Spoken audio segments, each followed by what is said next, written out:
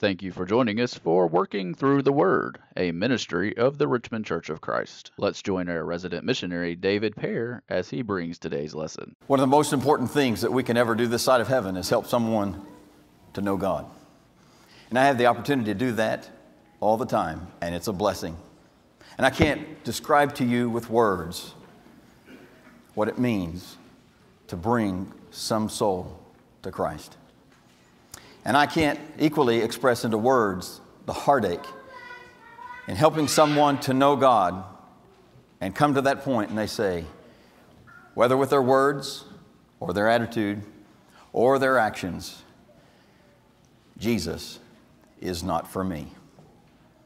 In the book of Acts, which is a book all about some of the acts of God as revealed through some of the acts of some of the apostles, we see three responses to Jesus. Some obeyed, some ridiculed or mocked, and some said, I want to hear more. In other words, I'm going to wait. Every one of us have three opportunities, basically three choices, but an equal opportunity to make one of those three choices, three decisions. What will your decision be? As a Christian, we all the time have opportunities to know God and to draw closer to God. But sometimes we can have and find objections.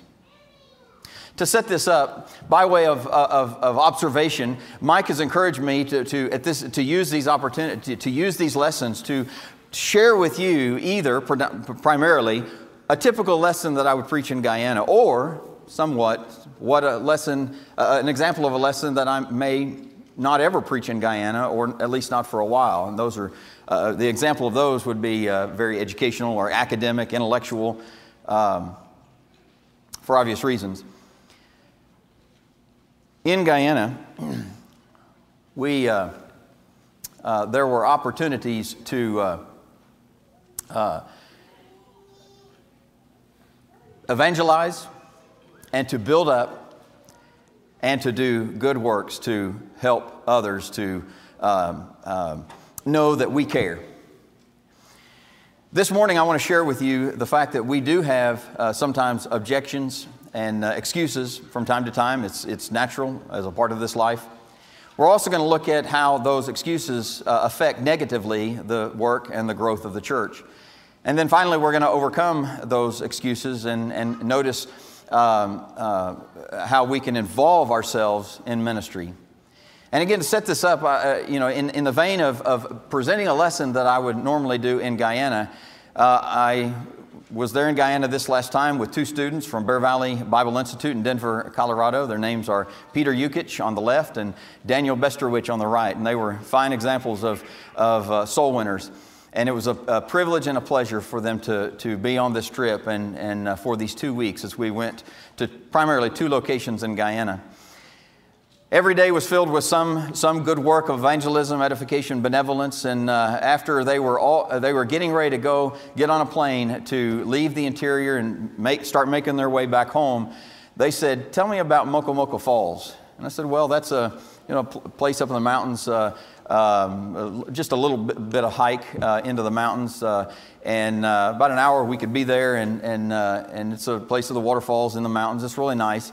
And can we go?" And I said, "Well, we've got things to do." And they said this. They said, "Well, everywhere we visit, everybody's talking about Mokomoko Falls. So I thought it would be a great idea to see what everybody's talking about." And I thought, okay, let's go to Mokomoko Falls and let's have this opportunity and to fellowship with one another and kind of end this trip on a positive note. So the day before they got on the plane, we went to Mokomoko Falls.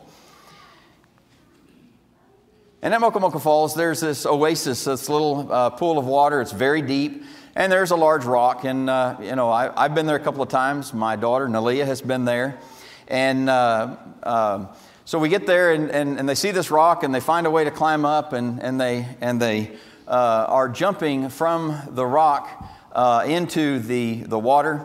And of course, like any time that you do something nervous, you're shy and you don't want to do it, and then finally you make the jump. You make quite literally the plunge. And during this time, I'm got my camera and I'm recording them making the plunge into the water. And of course, when one student does it, the other student has to do it. And then there were a couple others that were with us, and they made the plunge. And so everybody makes the plunge, and then they go to me and they say, "Okay, Dave, your turn." And then I began to come up with excuses of why I'm not going to make the jump. Now, before I get into those excuses, I'm going to talk a little bit more because there's another video. Well, I think I can go ahead and start it playing too. This doesn't look very high off the water, and depends on how scared you are. It may not be very far, or if you have a fear of heights, it may be very far. And of course, it's not as high looking up as it is looking down, and you understand why. And then again, during maybe the drier parts of the season, the water level is down further, and so that jump is a lot higher. Well, they said, okay, and they really began to apply the peer pressure. And they said, okay, Dave, it's your turn. It's your time to jump. And I said, no, I don't think so. I'm not going to jump. And here's why. Now that we've seen their heads come up, we know they're alive. You know how the story ends. Now, let's get to some of the excuses that I began to give about why I'm not going to jump from the rock. First of all, I said, and by the way, as a minister, as a preacher, I'm always looking for illustrations and examples that sets up the next sermon. And all of a sudden, I got it. The two people that took us to the Mocha Mocha Falls, and we went in their car, it was a couple that they are Christians, but they are not faithful. They've got some things in their life that has got their attention, and they've got two smart little kids and just fun to be around. And God will get them. We'll get them. Now in Guyana, it is not the case that when you go to somebody who's not living right, here it's almost taboo. There's some things you can't talk about. One of them is religion. On the job, there's a prohibition many times about you can't talk about religion, can't talk about faith. In Guyana, it's not that way at all.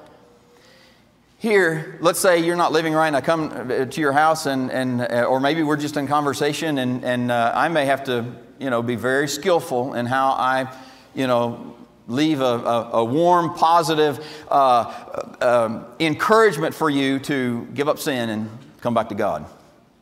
But in Guyana, it's not that way. Here, having fun, I begin to give excuses. And this fine couple, they begin to laugh because they know who it is to whom I'm speaking. It's too far to swim. And sometimes in the church we have that excuse. It's too far. In Guyana, I hear that a lot. It's too far to walk.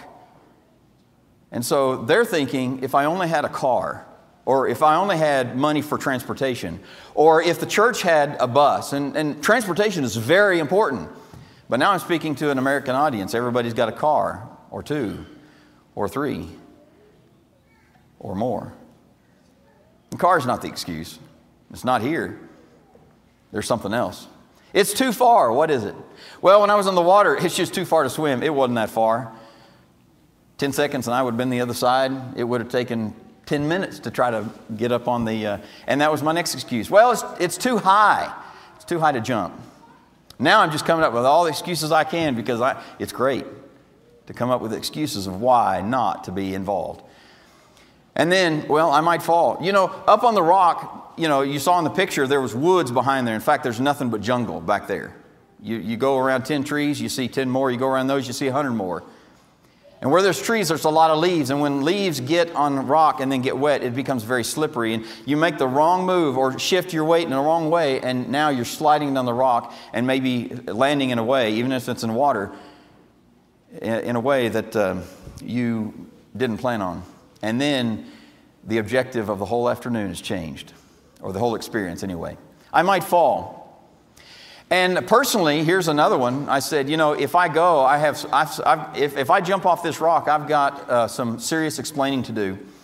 You see, my daughter went, and when I took her and her best friend, who were in Guyana at the time, There were some Amerindian kids that were jumping off the rock, and my daughter, she's 13 or 14 at the time, she says, "Dad, can I do that too?" And I said, "Absolutely not."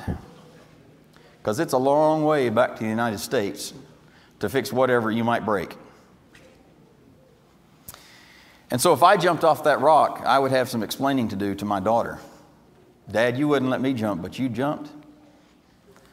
Well, if I keep going and especially come away from the jump off the Mokomoko Falls rock and come strictly into the church, I might come up with some other excuses why not to get involved, and that is I don't have the right attire. Or maybe why not to get involved? It's not my job. That's somebody else's job. Or what about, I've never been asked. Nobody's ever asked me. I guess I'm not really thought of because nobody's ever asked me. This excuse is really popular in Guyana. We're studying with people and they'll say, "Well, before, I want to know first. I want to know more first." No more what? No more Bible. I want to know more about God. I want to know about Jesus. I want to know about His plan for me in my life. Well, how much do you need to know in order to do what's right? How much do you need to know? It's like, how much do you need to know to get married? How much do you need to know to have kids? How much do you need to know? I thought I knew everything about kids, then I had kids. And the older I get and the longer I have kids, the more I know nothing about kids. More excuses. I've got 4 more. I don't have time. Some people say, "Well, when I'm out on my own, I'll have time for Jesus." They say, "Well, when I'm married, when I finish school, then I'll have time for Jesus. When I'm married, when I have kids, I'll have time." When you get married and have kids, you realize you have less time than what you had when you were younger. So do now what you want to do, because the day's coming when there are a whole lot of distractions. And some say, "Well, when my kids are out of the house, then I'll have time. Well, when I'm retired, then I have time." And I've heard from people who've retired and they say, "I have less time now than I did before I was retired." I don't know if that fits for you or not, but I hear some people say that. I guess it's true. I don't know. I'm not retired.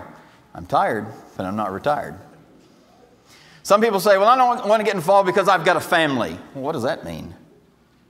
But on the converse, on the flip side, some say, "Well, I don't want to get involved because I don't have a family." Whatever that means.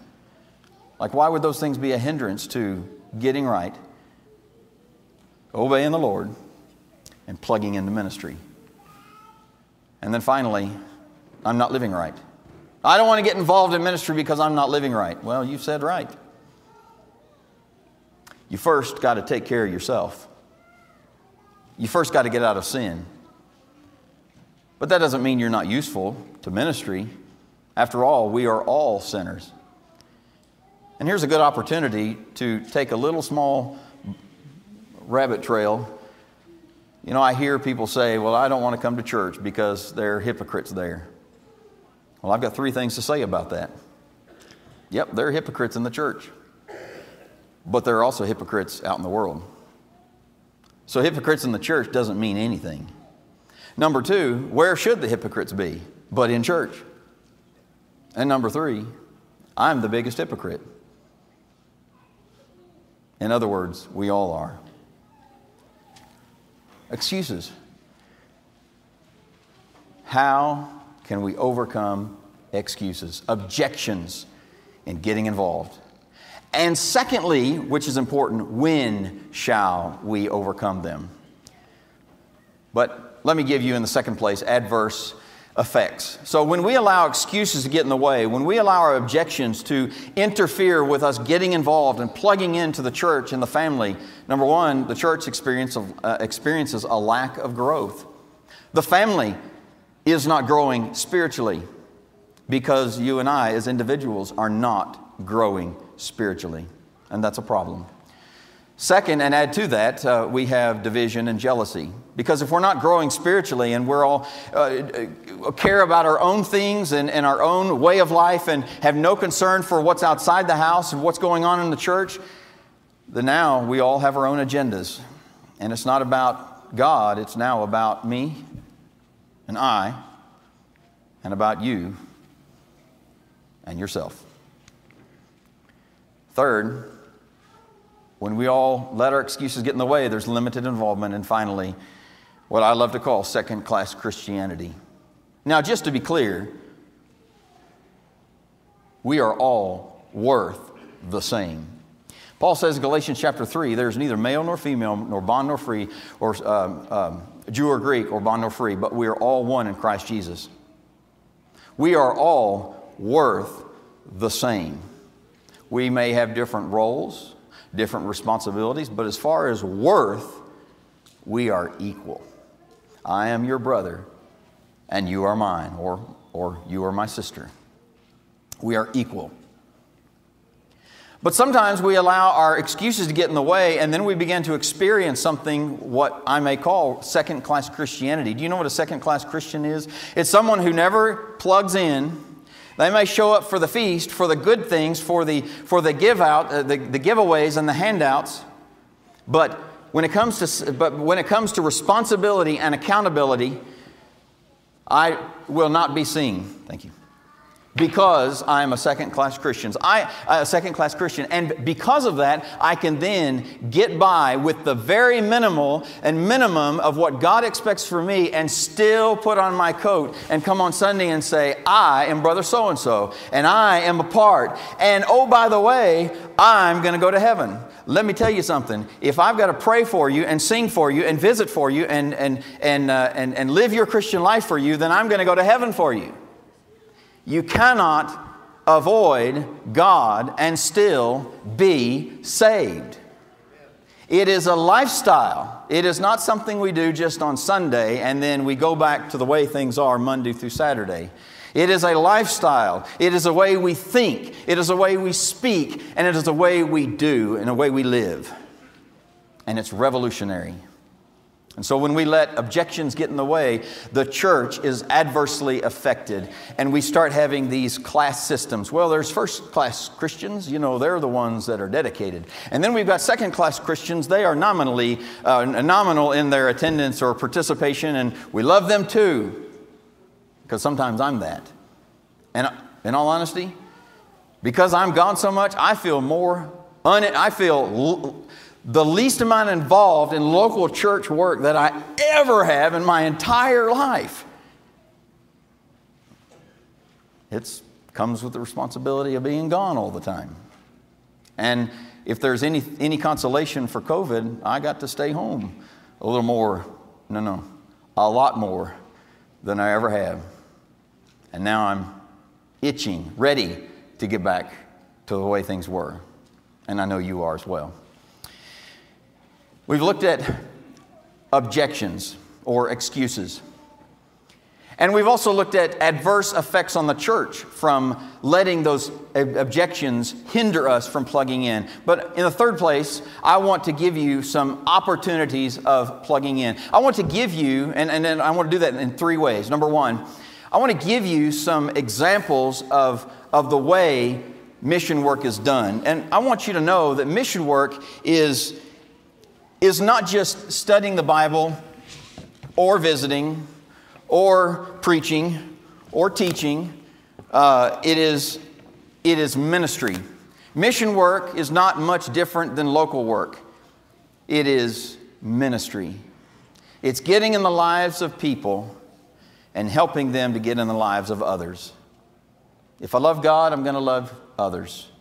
And I'm going to help them to love God, and showing that by loving others. It's that simple. In this tote, which represents my suitcase when I go to Guyana, I take various things. I don't take all these things all the time, but these things I'm going to pull out are examples of things that I would take to Guyana. And again, this lesson I preached about a month ago, well, maybe 6 weeks ago when I was in Guyana. And my third point was the same thing. And I opened the trunk and I said, okay, and I started naming some things. And I said, who's going to get involved? Who's going to lead this ministry? This is a songbook.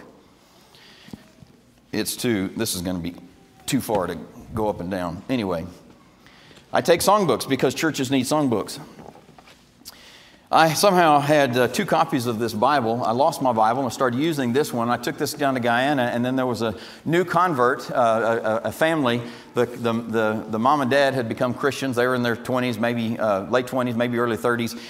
Maybe not that old, but anyway, Normally we give a nice Bible to somebody who becomes a Christian and they didn't receive one, and so I gave them my Bible. This is the second copy, but anyway, we give furnished Bibles to Christians so that they can study. We have pew Bibles that we give out freely, but when somebody becomes a Christian, they get a nicer Bible, and many of them use it as a family Bible. I also take tracts.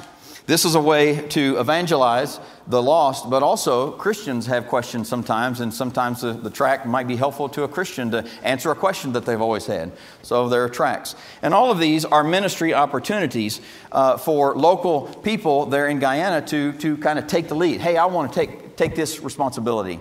As you and I know in the local church, it doesn't just happen. Church and ministry doesn't just happen. Worship doesn't just happen. And by the way, I love the way we worship. It's so seamless. It's so organic. It's natural. Another thing that I would take is Bible correspondence courses. And so I invited somebody to take the lead in that. And by the way, this John Hurt course, it's 8 lessons. The church at Culver City Church of Christ in Lethem is studying this right now.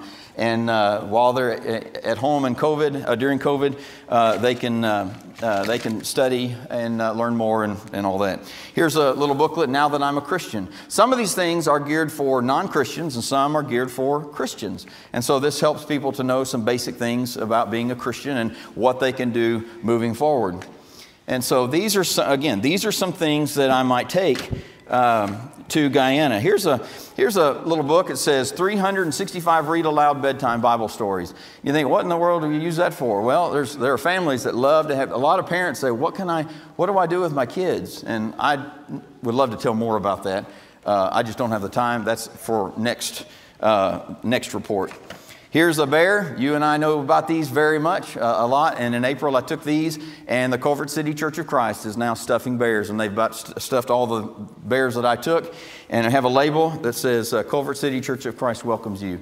And I met with 2 doctors on this last trip and who knew what the church was starting to do, Culver City, and they loved the opportunity to receive some of those bears and do what Culver City, or what Richmond has been doing since the 80s or more.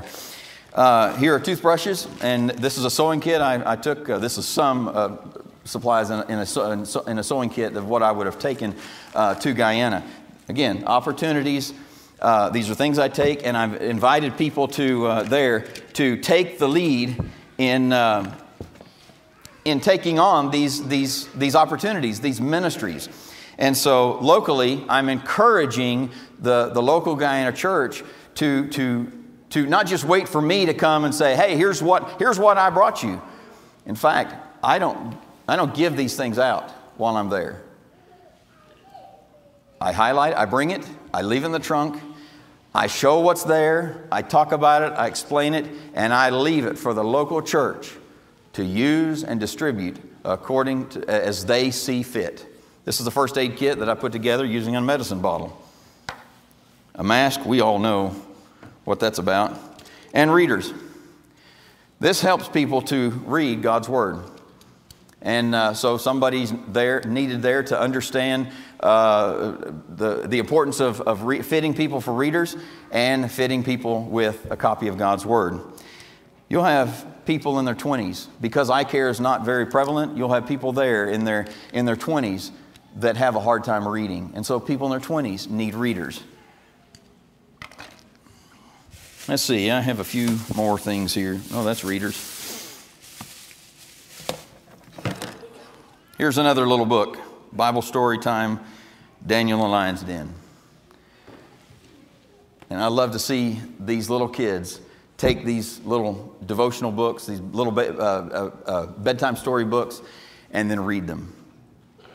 It's an opportunity for them to yet again hear and to know and to learn about what Jesus has done for them. What I've done so far is to give you some examples of what I take and the importance of plugging and emphasizing local people in Guyana to step up and take on these as ministry opportunities and make sure that they get done. In the second place, there are opportunities for you to participate in mission work. Perhaps you're at the store and, where am I at here? Perhaps you're at the store and you see some readers. You may pick up one or two. Perhaps you have an old Bible. It could be new or it could be used. It could be Grandma's Bible that you want somebody in Guyana to have, and I'll take that to Guyana and make sure it gets used. You might have a songbook. You might know of a church that has stated, hey, we're going to PowerPoint. We don't need songbooks anymore. What do I do with these 200 songbooks? I know a guy. And maybe you can help participate in that way. There are many opportunities to help in mission work so that the local church in Guyana can benefit and have opportunities to themselves plug into ministry and themselves grow their local church. In other words, kind of duplicate what we're doing here over there. One day, they'll grow to the point when they can say, David, thanks for coming. We don't need you anymore. And I will have met the goal I set out to do. Establish strong, locally led congregations led by God-fearing men who can teach others. In the third place, I want to tell you there are opportunities to plug into local ministry. I'm not going to emphasize this as much, seeing and knowing that this whole month is going to be dedicated to emphasizing and plugging local ministry. But it doesn't start and stop with the foreign mission and tracts and bedtime story books and readers and things of that nature. These are very specific and tangible things that help me and the work that we are doing together in Guyana. However, there are things here in the local setting at Richmond that need to be done, and there is ample opportunity to get involved with something. And so be aware, be listening, be attentive, be alert. So when something is described and it's right down your alley and you say, you know what, I don't know about any of that stuff, but that I can do, we can use you. We can use you. We want to use you. We are waiting to use you, and we will use you. You just have to plug in.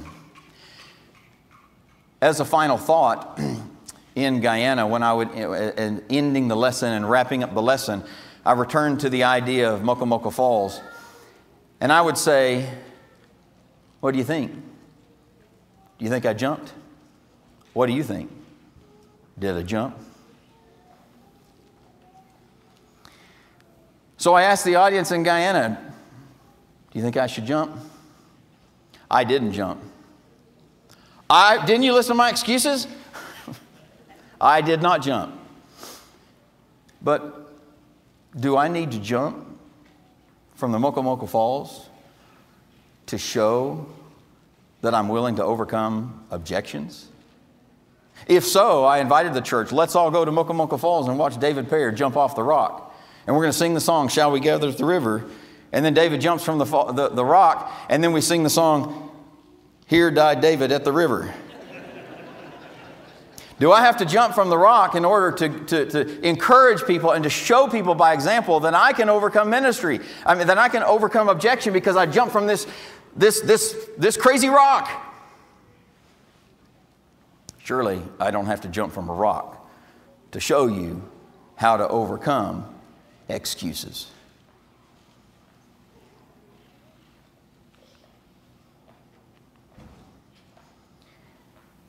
I think about heaven. And the older I get, the more I think about heaven.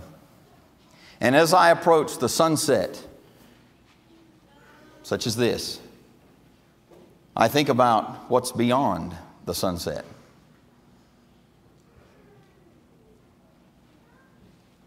And every day, I ponder the question, if I'm on my deathbed and I'm looking back in life's rearview mirror, what decision would I beat myself up over for not making?